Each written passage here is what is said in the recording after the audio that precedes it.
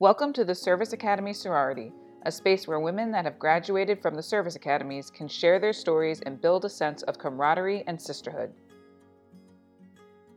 This episode features Tracy Mayer Muska, a 1996 graduate from the U.S. Coast Guard Academy. In this episode, you'll hear how the Academy really challenged Tracy's identity in a variety of ways, how several complicated situations ultimately resulted in her having to pivot her career out of the Coast Guard far earlier than she had initially planned, and how she eventually was able to translate the lessons she learned into meaningful work as a pastor with a special focus on working with people nearing the end of life. Enjoy the show. Welcome to the podcast, Tracy. Thank you so much for having me, Victoria. I'm really glad to be here. Yeah. Can you tell everyone where you're from, what school you went to, and when you graduated? Sure. I currently live in West Hartford, Connecticut, in the greater Hartford area. And I went to the Coast Guard Academy and graduated in 1996. Nice. Okay. And to start, can you give everyone 1 to 2 lines about who you are today? Sure. So I am an ordained minister of Word and Sacrament in the Presbyterian Church USA, and I'm currently serving as the minister for mid and later life at Asylum Hill Congregational Church here in Hartford. I'm a mother of 2 middle schoolers and am also a wife. Wow. Okay. So definitely curious how this all unfolded for you. But Hartford, Connecticut, not too far from the Coast Guard Academy. So still a little close, huh? Yes, yeah. All right. But okay. So to start, though, let's go back to the beginning when you were deciding where to go to college. What made you choose a service academy, and what made you specifically choose the Coast Guard Academy? So my father was a Navy veteran, so military service was not foreign to my family and had always been something I had a lot of respect for. And when I was in high school, during my sophomore year of high school, there was a really violent fist fight that happened right in my classroom. And I remember feeling hopeless and helpless and really afraid by that. And I remember thinking, I want to go somewhere where there is discipline and order and obedience, and where people follow the rules and everyone has respect for one another. And I remember thinking really at that moment that I was really interested in joining the military. I looked and applied to a lot of different ROTC programs and the Air Force Academy, Naval Academy, and Coast Guard Academy. I ended up choosing Coast Guard because of the peacetime service and the peacetime mission. I really appreciated the thought of getting involved with law enforcement operations and search and rescue. I also liked the idea of being stationed somewhere in the US. That's largely where Coast Guard graduates are stationed. So that was comforting to me too, since I am really close to my family. So that's how I ended up at the Coast Guard Academy. Wow. Okay. So you were inspired by this fight. That sounds like a very clarifying moment. Um, so tell me a little bit more though, like in your school, um, was this common to go to the Coast Guard Academy? You know, it was interesting. One of our guidance counselors was really well versed in the options when it comes to service academies. And so I was certainly not the first person to consider it. In fact, one of my classmates also applied to and was accepted at the Naval Academy. Oh, and another classmate actually did end up going to West Point. So there were a lot of conversations about military service, but coming from the Northeast, it wasn't necessarily a especially commonplace thing to do. But we certainly had some resources within our school that were well versed in military service and in the academies that helped present that as options for us. So how did your family take that? They were really excited for me. And I think for my father especially, he was really touched by the fact that his own journey in the Navy helped inspire me. So I think we had kind of a special connection that way. Um, and they're just, my parents are still living, thankfully, and they have always been so incredibly supportive. I think whatever I would have chosen, they would have been enthusiastic for me. But I think the fact that I made a priority of service to my country really made them proud and excited for me. Mm. And was the plan then to, I mean, it was obviously to serve, but Did you have more clarity about what that would look like for you? I really thought that I would probably do a career in the Coast Guard, interestingly, and I'm not sure how I could have possibly conceived of that when I was 17, but I really assumed that this was the next step and this was the step that would be a very long-term um, thing for me. Yeah, it was interesting. I don't know why that is, but I was not like, oh, I'm going to go to the Coast Guard Academy and be five and dive, as they say. But I really did think it was something I would do for the long term. Mm, mm, yeah. So, did you have like images of camaraderie in your mind and like all that kind of stuff with the academy? Yes, and I know some of the materials and some of the programs that they had. I did participate in one of those programs that happens the year before the summer before your senior year, so you can acclimate yourself to the academy. And I remember thinking that yes, this would be a place where I would find forever friends and really find my place, and again find that discipline, the predictability, the routine that I was really seeking. Gotcha. Okay. Okay. So the application process, was that pretty smooth for you at that point then? Yes, I really found it to be very accessible.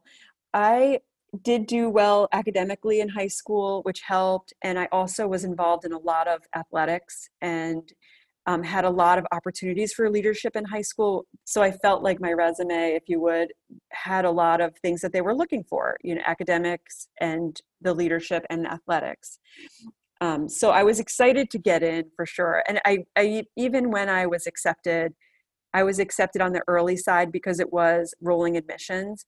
And so it was fun to really know for quite a long time that that was my next step. So really as early as the fall of my senior year in high school, I knew where I was going to be going.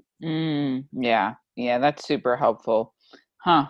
Cool. All right. So before we dive into that first summer, if you had to sum up your time at the academy in one word, what would it be?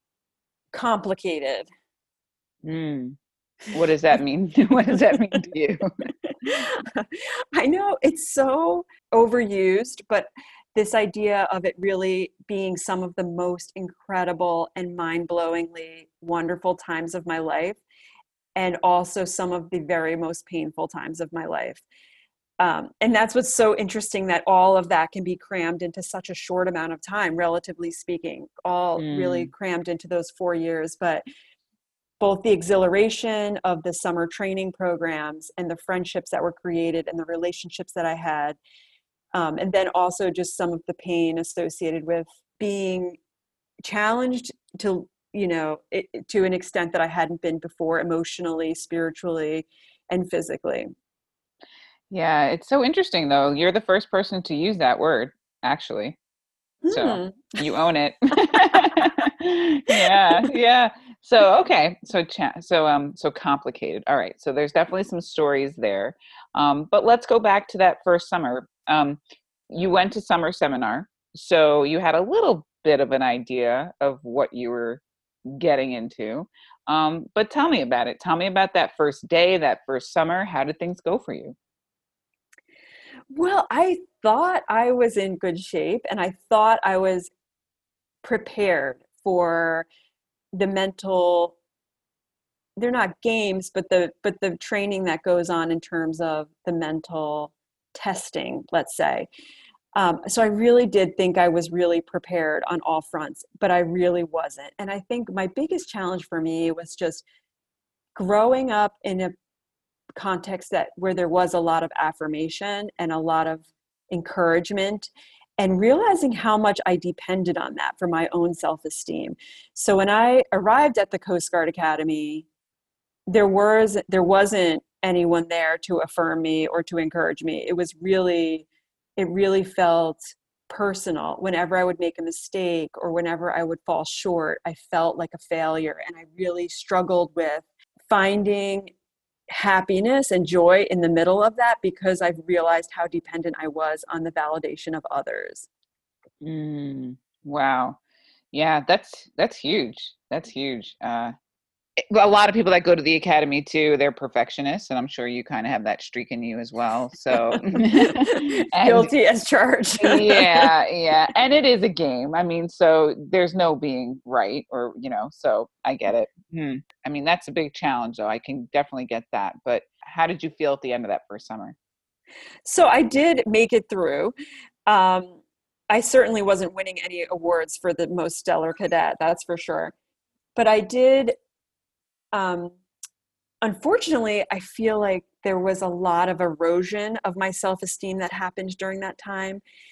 And that took, I mean, I don't want to say decades, that might be a little melodramatic, but it took a very long time to recover when I felt we were constantly judged on our physical ability. And really, as I said, I was the captain of my sports teams in high school. I really felt like I was an athlete, but then being compared to people who really were far more athletic and far more coordinated than I was, um, just really made me wonder if I had it in me to get through. And so I Mm, did get through, but I think the impact it had on my self-esteem of really internalizing some of those messages that I wasn't good enough, I wasn't fast enough, I wasn't enough of a leader, all of these things that I I heard implicitly, kind of sunk in, I think, in a way that it didn't necessarily for other folks. Like I mean, gender wise, I don't like to necessarily generalize, but it is, the studies have shown that women do take criticism more personally. And I know that I very, very much did that. So yes, I definitely made it through, but I definitely feel like I was starting fourth class year, that first year, really questioning my ability and really feeling very mm. insecure. Gotcha. Yeah, that's huge. Because the fourth class year is not easy. So it sounds like your whole identity was really challenged. And like you said, you were used to growing up in a household where there was validation and, a lot of positive encouragement. And yeah, the academy doesn't really do that so much, especially in that first summer. So, um, hmm, And you had a good point about many of us came from places where we were high achievers, where success maybe came easy for us. yeah. And and it's very normal, even at a normal civilian college, for people to come, they were valedictorian of their high school class and they come and all of a sudden they're with all the other valedictorians. So it is a humbling experience, I think, regardless of where you go. Yeah, yeah, definitely. Well, okay, so talk to me a little bit about then that transition into the academic year. How did things go? Well, I studied marine environmental science, which I absolutely loved. And so that transition was amazing because I really could just throw my whole self into my studies. And so I loved the academic piece, and that thankfully did not come as hard for me as some of the other elements. But I enjoyed very, very much what I was studying, and I really enjoyed the professors that I worked with and the research that we were doing. It was really a good change of pace from the swab summer, if you would. Yeah, yeah. And did you feel like you had made close friendships or connections during that summer and then as you went into the academic year, or did you feel like you were kind of like on your own? I felt a little bit on my own. I think I was my own worst enemy during swab summer. I think back of just how much anxiety I had, how little I was able to sleep, and realize I wasn't even a particularly likable person during that time. I was not my best self. So I did not make a lot of friends, let's say, during Mm. swab summer.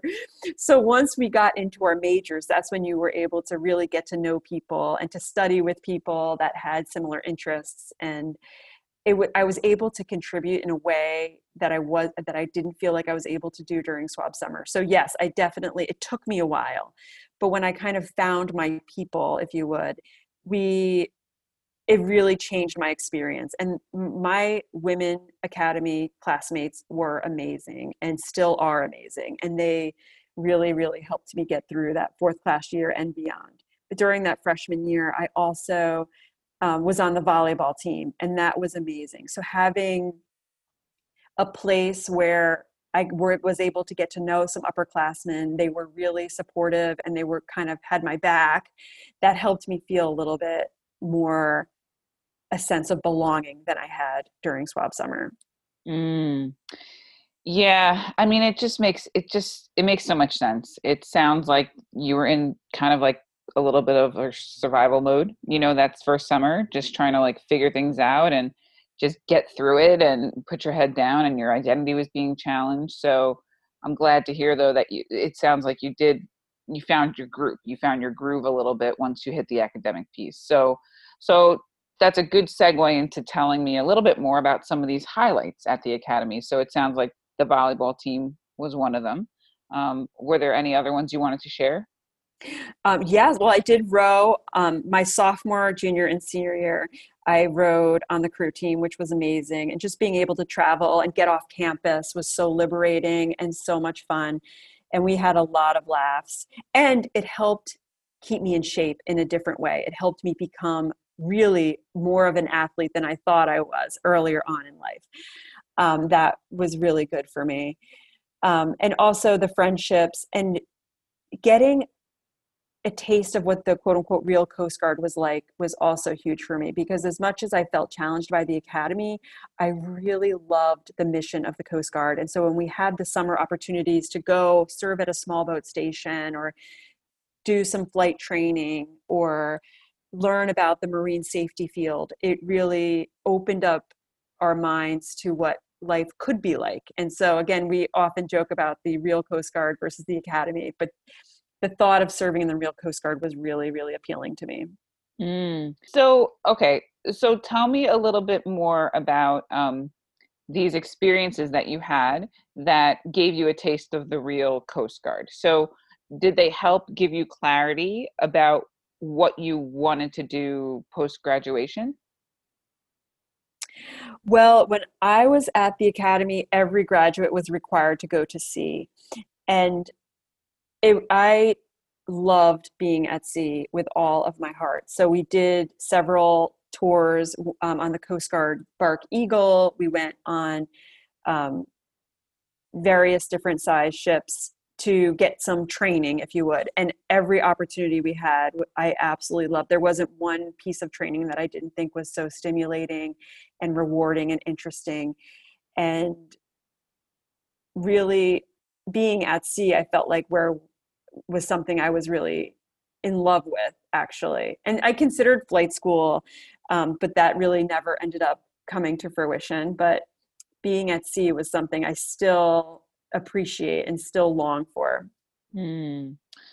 Yeah. Okay. So were there any other major highlights or memorable moments you wanted to share? I just, the friendships with the other women in my class, we had our moments for sure with one another, but we also, by the time we graduated, grew to have so much respect and appreciation for one another. And that helped me just recognize how diverse we all are and what gifts we all bring. And it just gave me a whole appreciation for people and how interdependent we all are. Hmm. Interesting. Was your sense that every class was like that with the women, or was that unique to your class? We had a small class of women, so there were only 3 dozen of us when all was said and done. So, and again, I'm not saying we were all best friends. I think there were certainly, I'm sure there were certain people who maybe didn't get along, but all told, we still get together pretty regularly. We still are in conversation with one another in various ways. We're actually doing a book club right now where we're talking about a book and getting together every other week. So I do feel like there were some deep relationships, and I'm not sure if that was unique to our class, but I think we all have a bond that's really unique, whether or not we got along all of the time. And I think we Mhm. recognize that bond. And I think that bond exists between Service Academy women, um, not only within different academies and not even just within certain classes. So I guess that's what I'm really talking about. It's more of a universal sense of solidarity even if we didn't necessarily see eye to eye on the specifics. Mm-hmm. Yeah, that makes sense. That makes sense. All right. Well, so it sounds like, you really enjoyed the academic piece. It sounds like you found, a groups of people that you enjoyed being with, groups of women, especially with the volleyball team and the crew team. And so, all right. Well, so let's dive into some of the lowlights at the academy then.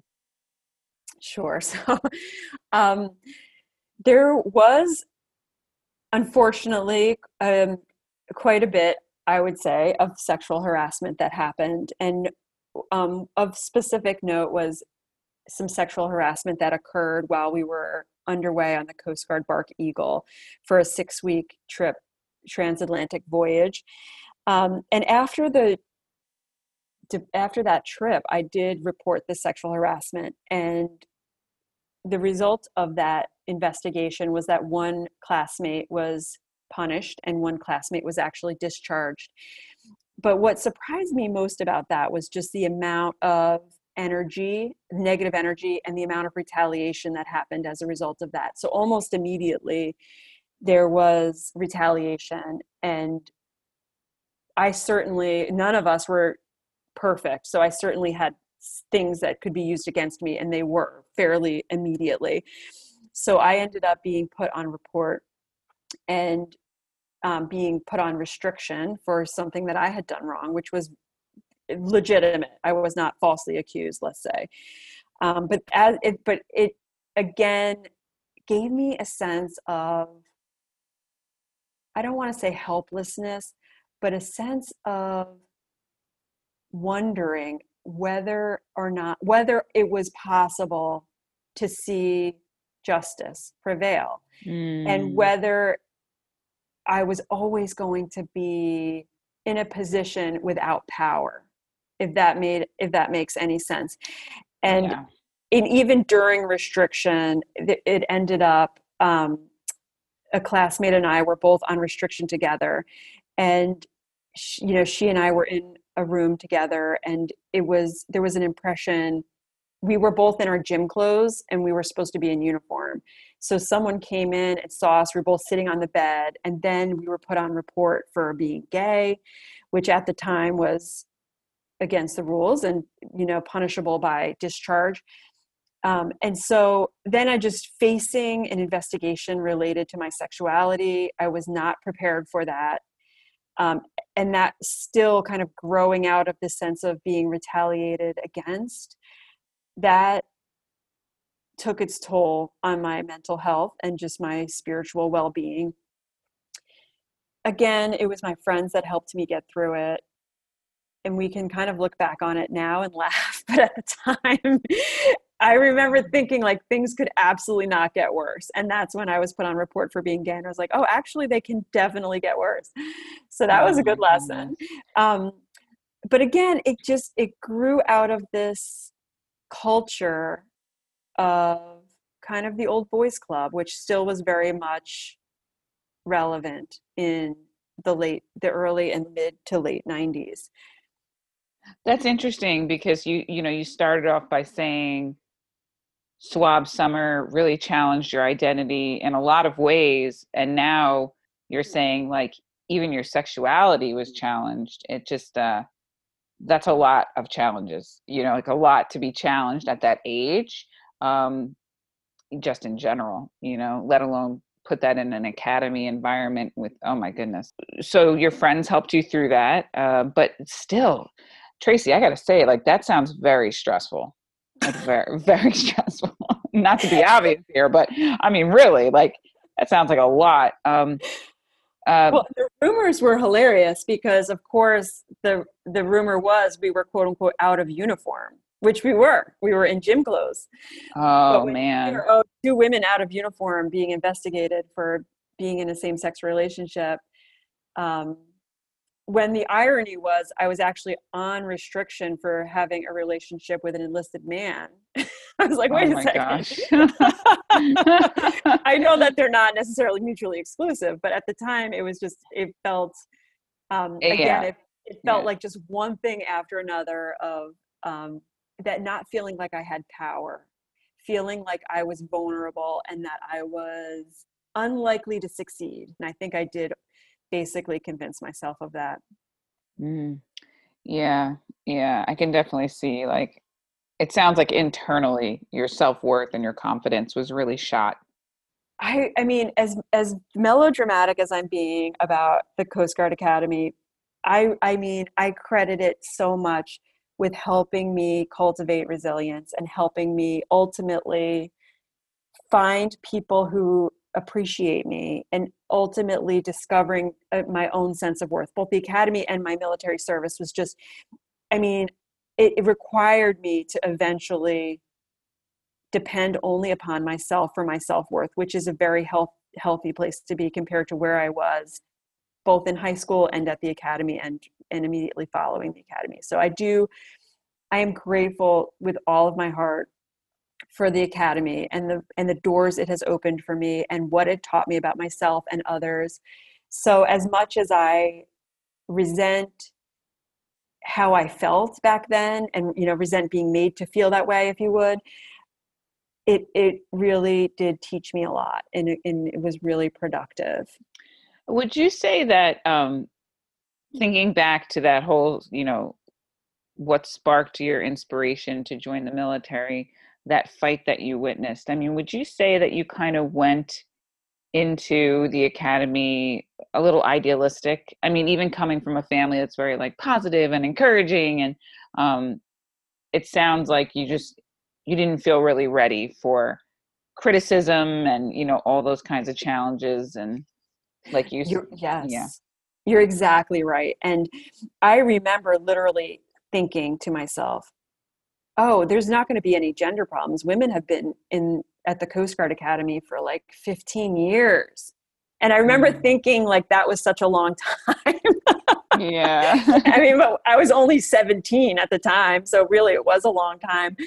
But I remember thinking, oh my goodness, it's been forever. Women have been paving the way for us, so I'm sure everything's fixed. I don't know what I was thinking, but I remember being very idealistic. Yes. Yeah, yeah, yeah.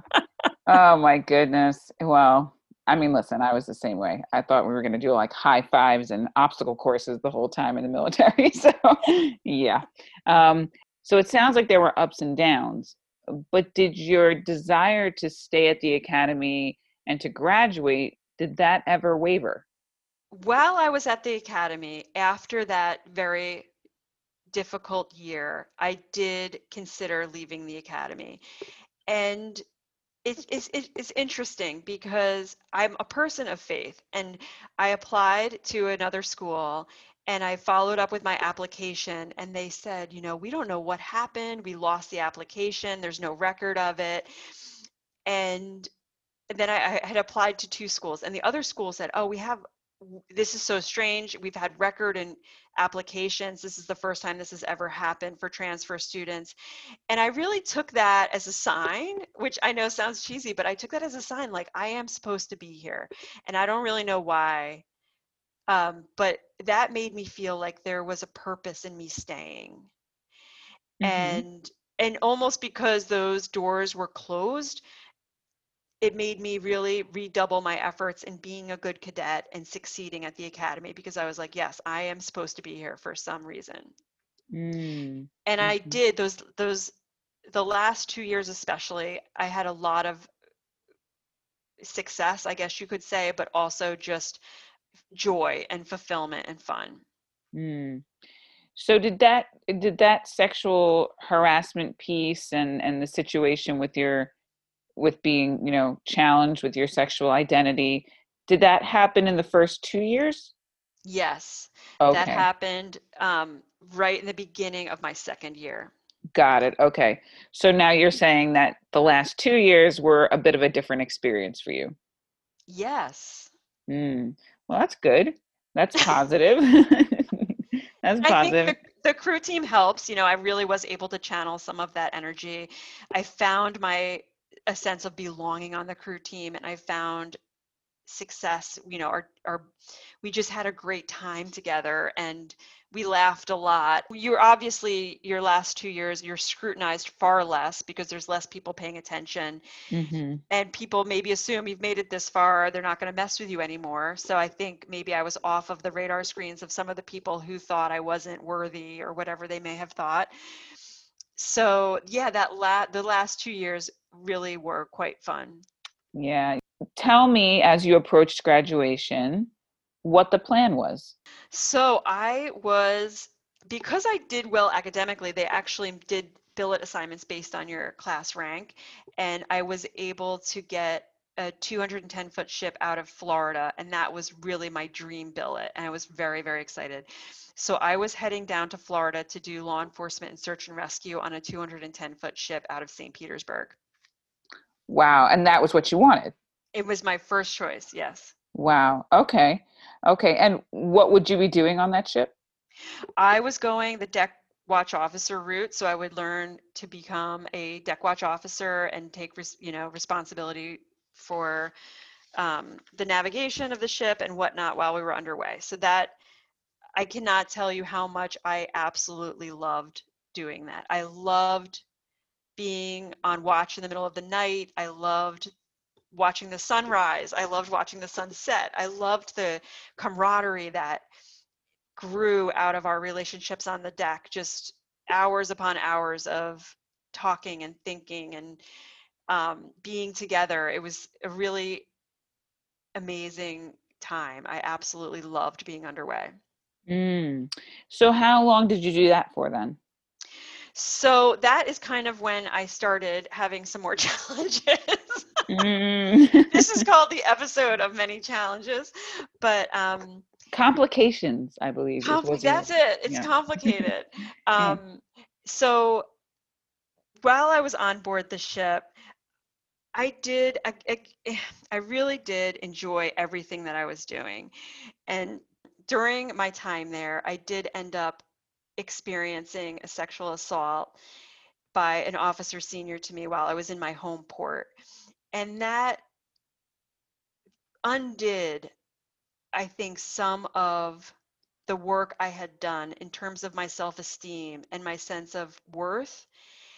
And again, made me question my own value. That was heartbreaking to me because, well, at the time, I really blamed myself for that incident happening. It did end up leading me into a relationship with a chief petty officer who was on my ship, and ultimately put me in a place of deciding to resign from the Coast Guard.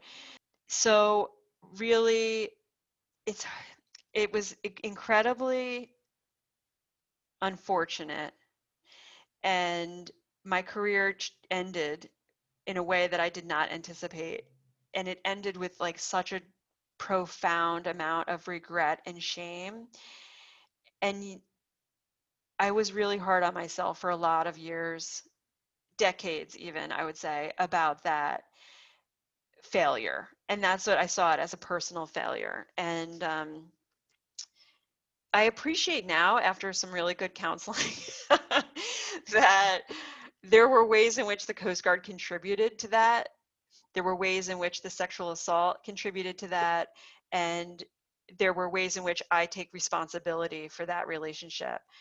But it still is a really profound source of grief for me that my career didn't end in a way that I had dreamt.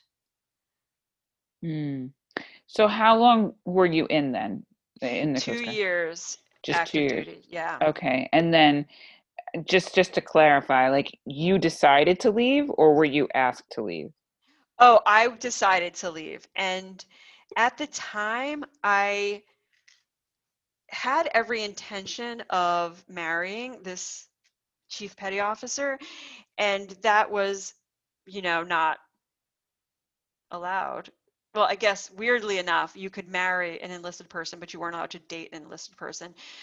But because the way it was basically like, you either need to end this relationship or get out, and I opted to get out. Um, and that, I felt like was the right decision at the time. But almost immediately, I realized that the amount of shame and regret I had about the Coast Guard career ending in such a unfortunate way contaminated my relationship with someone who was really phenomenally wonderful and amazing and who, would have been an amazing life partner. But because I was so riddled with shame and regret, our relationship was like doomed to fail. And so he and I ended up splitting up not too long after I ended up getting out of the Coast Guard. I can tell you've done some work on this one, because that's yeah, I mean, for sure the relationship was not starting out with a very secure foundation. If that's what had to happen. I mean, that was your career, that was your what you had built, right? You had to let it go in order for the relationship to succeed. So yeah, that's really tough.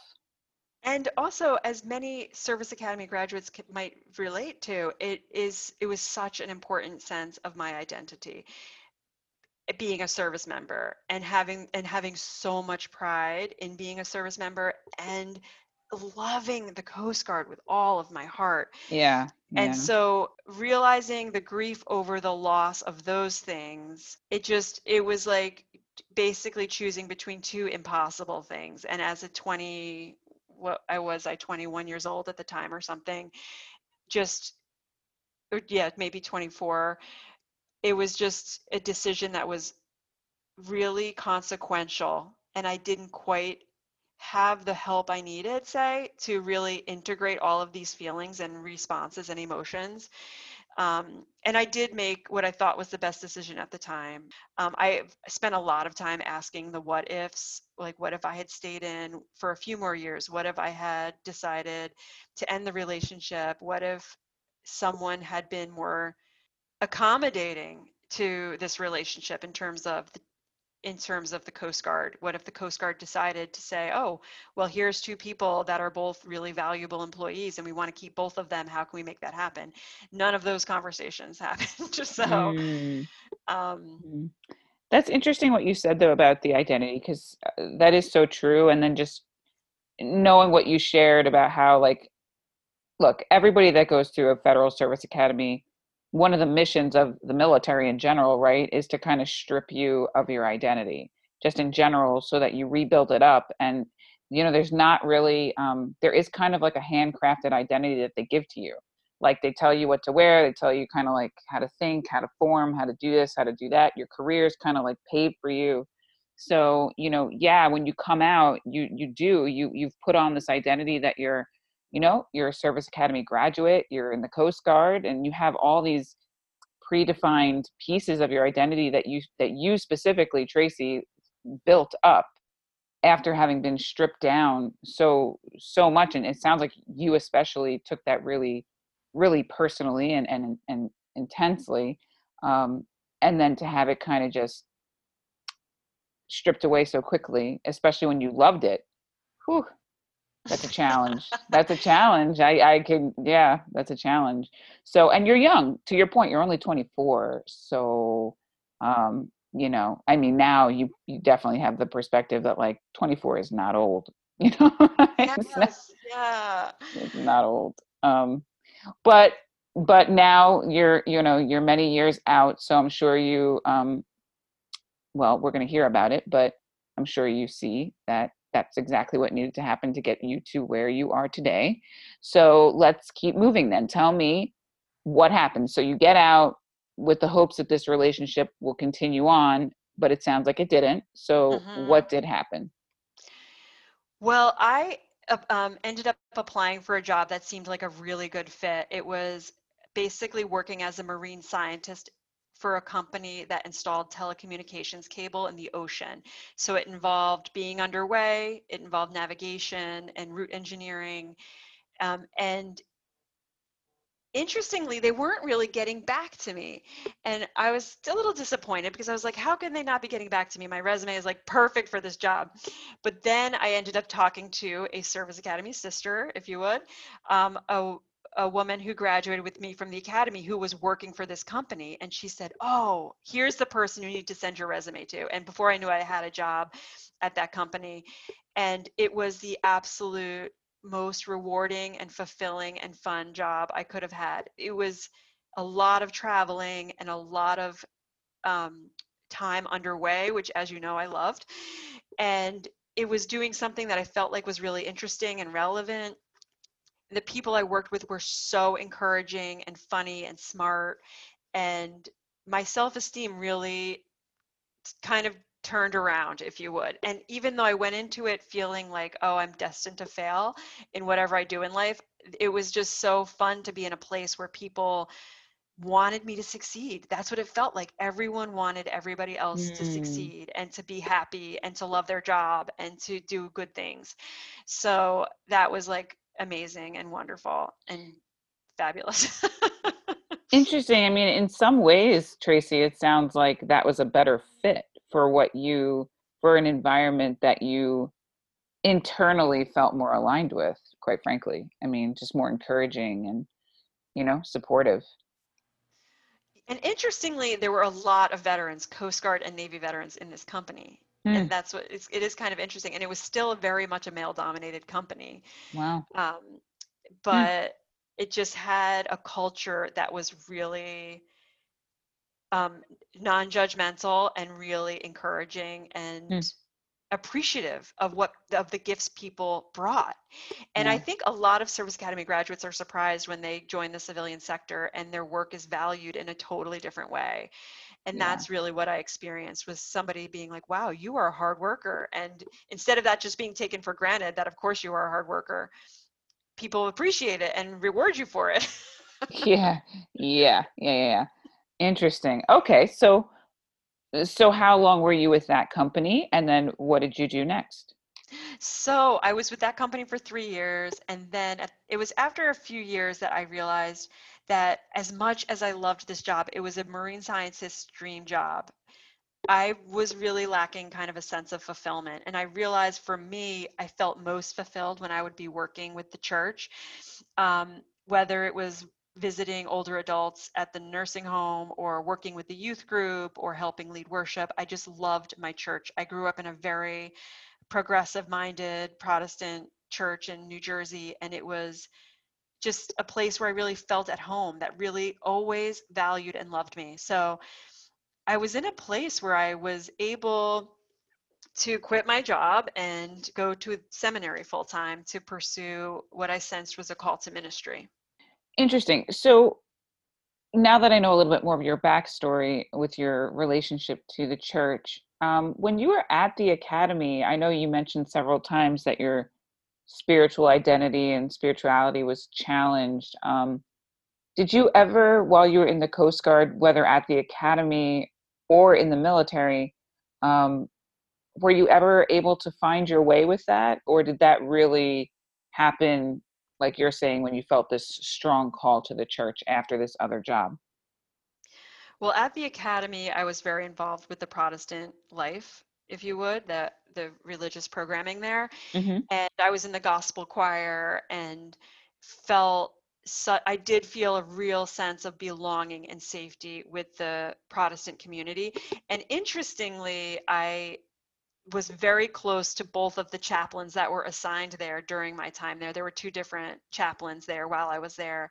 And um, they really, I say now still to people that are in chaplain training, those chaplains are really the reason that I was able to graduate. They were the reasons that I really was able to find any, sense of purpose during those really, really difficult years. Gotcha. So that was that like a safe space for you to just process everything that was going on and just reconnect with something deeper, it sounds like. Yes, very much so. Yeah, yeah. Okay. So, all right. So now you're out of the military, you're out of this job and you're transitioning into the seminary. Hmm. So tell me a little bit about that. So when I went to the seminary, I went to Princeton Theological Seminary, and it was like night and day. I remember laughing to myself one day during a lecture. The professor was doing a lecture that was so profound and so poignant that he was brought to tears. He was crying while he was lecturing. And I remember thinking to myself, I am in an alternate reality, because just a few years prior, I was at the Coast Guard Academy coming to attention when the professor came into the room. There was no professors emoting from the lectern at the Coast Guard Academy. So again, it was a place that was so authentic, where you can really be who you are and you can feel what you feel, and there was no judgment. And also, I took a course there called Confession and Forgiveness in Pastoral Perspective. And that class changed my life, because our final exam was to write an autobiography. So I talked about all of what I just shared with you in this autobiography. And I remember my professor's comment that I get choked up thinking about it still. On the paper, the professor wrote, "It seems to me that you're taking too much credit for what has been done to you, not what was done by you." And I Mm. remember thinking, like, that was the first time that I ever relinquished any of the ownership over my mistakes. And I think we should take responsibility for our mistakes, don't get me wrong. But I was taking so much responsibility. I blamed myself for everything that went wrong. Every Mm. bad mistake I made, I took 100% responsibility. And as you might know, a relationship with another person at least involves one other person. Mhm. Mhm. Oh, I mean, like, it Yeah. clearly couldn't have been 100% my fault. But anyway, just seeing those words and then really reflecting on my experience with these readings that were about family systems and shame and regret, it just helped me think about my experience in a little bit of a different way, and helped me give up some of that shame and some of that ownership, and at least acknowledge that there were some ways that the Coast Guard contributed. Mhm. Mhm. It sounds very healing for you for sure. Mm-hmm. Yeah. Yeah. And definitely an alternate universe from the Coast Guard Academy. Okay, so you got through there. It sounds like that was like really enjoyable, um, transformative experience for you in a very different way than the Coast Guard was. Um, Mm-hmm. so what happened after you got out? Well, I went into the seminary assuming I would become a parish minister, because that was my only model for ministry growing up, was the minister in my church. But then I did some internships. I did an internship in a men's prison, in a psychiatric hospital. I did an internship working for a nonprofit doing lobbying and advocacy. I did in another internship in an acute care hospital and a trauma center. And I realized that really my call was to serve people who feel marginalized, for whatever reason. And I think that grew out of my own sense of marginalization. But I absolutely loved serving people in an interfaith setting where I could provide non-judgmental listening, hope, love, affirmation, just compassion to people who were struggling with challenging parts of their life, whether because of hospitalization or because of mental health challenges or substance use disorders or whatever. And so I ended up graduating and becoming a chaplain, and then serving in hospice in a hospital, and ultimately 8 years at a university as a university chaplain, kind of giving back in a way. I felt really like that almost was full circle, going to be a chaplain, which was really so important to me. And in my academy experience, it was a real privilege to be able to serve that role for students who were in college. Mm. And so that's not where you are today, though, because you did that for 8 years. Yeah. Well, what I realized was I love college chaplaincy. I love working with people in that age demographic, but my heart is still, I think, with older adults. And I loved working in hospice. I love providing support and care and compassion to people who are nearing their end of life. I love working with families who are dealing with bereavement, helping them find some hope and some comfort. So now I am working in a parish in a congregational church doing support primarily to people in mid and later life. We need people like you in this world because that's not easy work. That's not end of life work, hospice. Well, it sounds like it's a calling for you though. So that's what you're doing today. Hmm. You're doing that in Connecticut, and you Hmm. said that you're married and you have kids. Hmm. So what's next for you then? I am open to wherever I am led. I feel like this job is a job I can imagine myself retiring from. I love the relationships that we have with our parishioners and the ways in which we can journey with them through good times and bad times and see them through the births of their grandkids and their children and then also companion them up until the end. So I hopefully see myself being here for until my retirement. Maybe we'll see.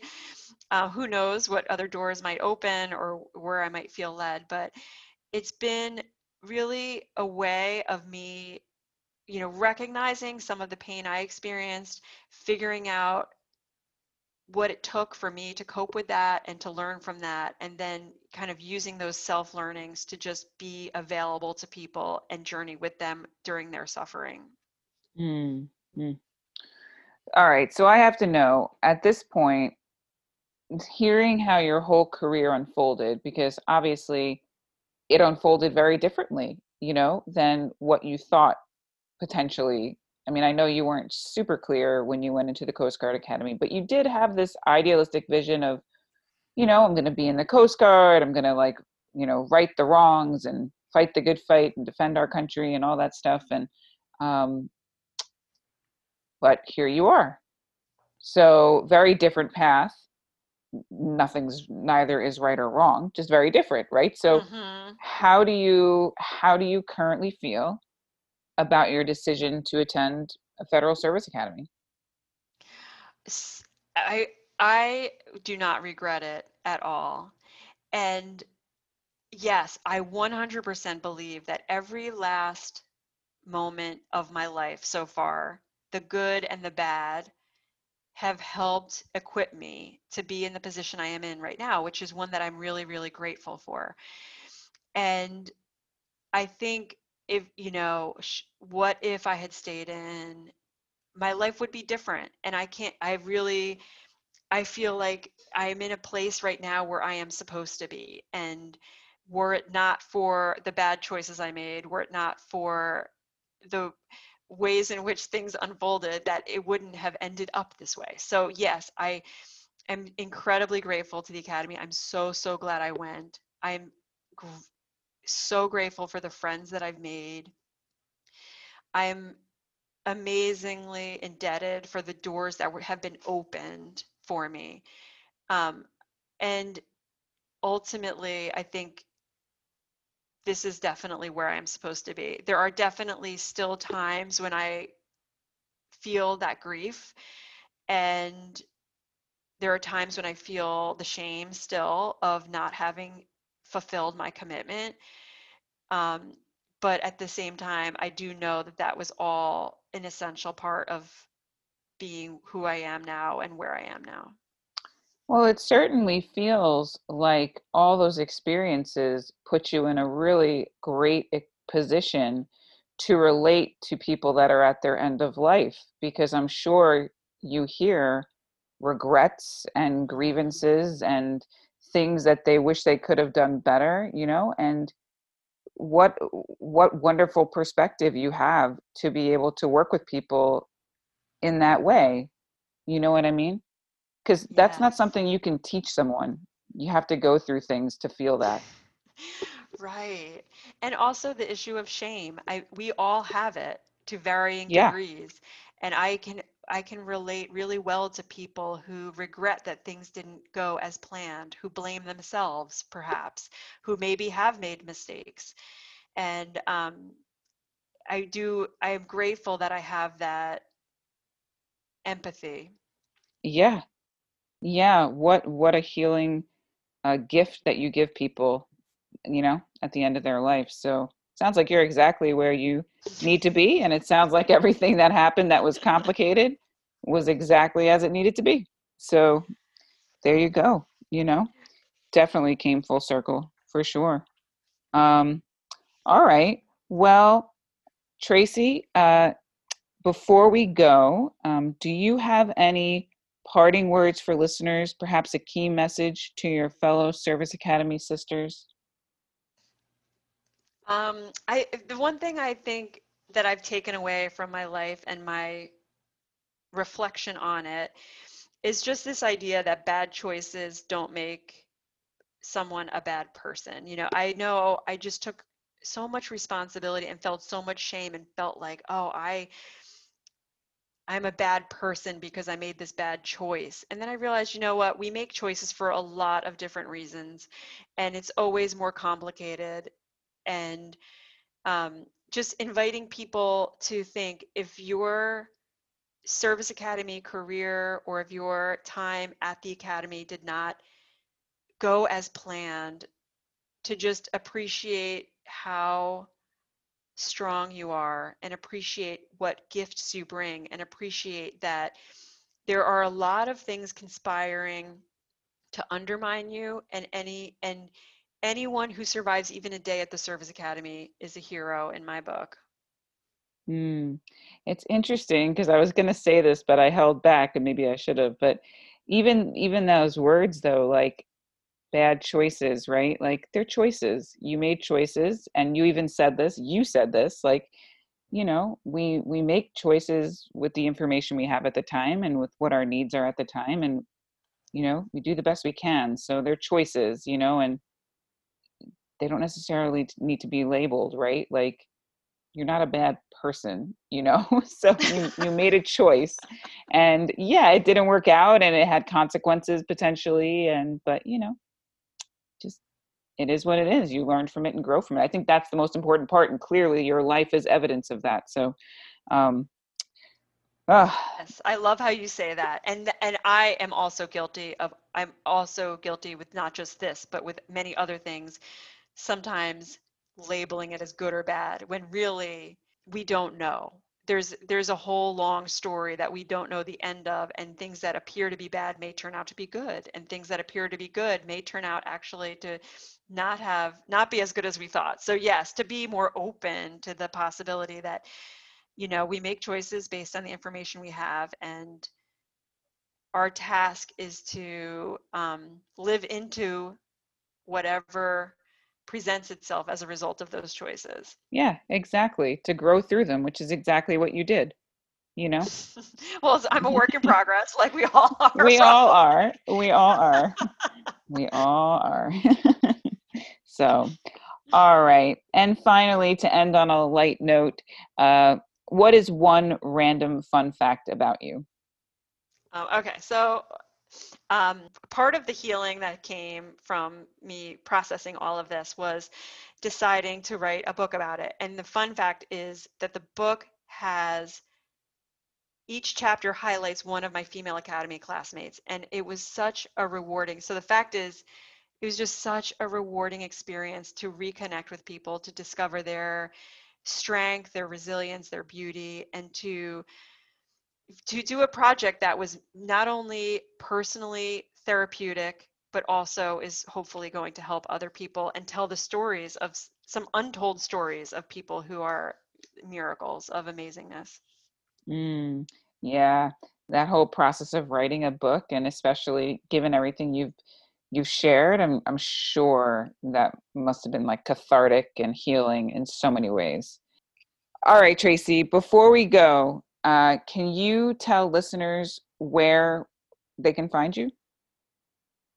Sure. So I have a Facebook page, T. Mayor Muska, and I also have a website that you can reach me on, and it's mayormuska.wordpress.com. Mayor Muska. All right. Sounds good. And I will have those links in the show notes. Thanks, Thank you so Tracy. much. Thank Yeah. you.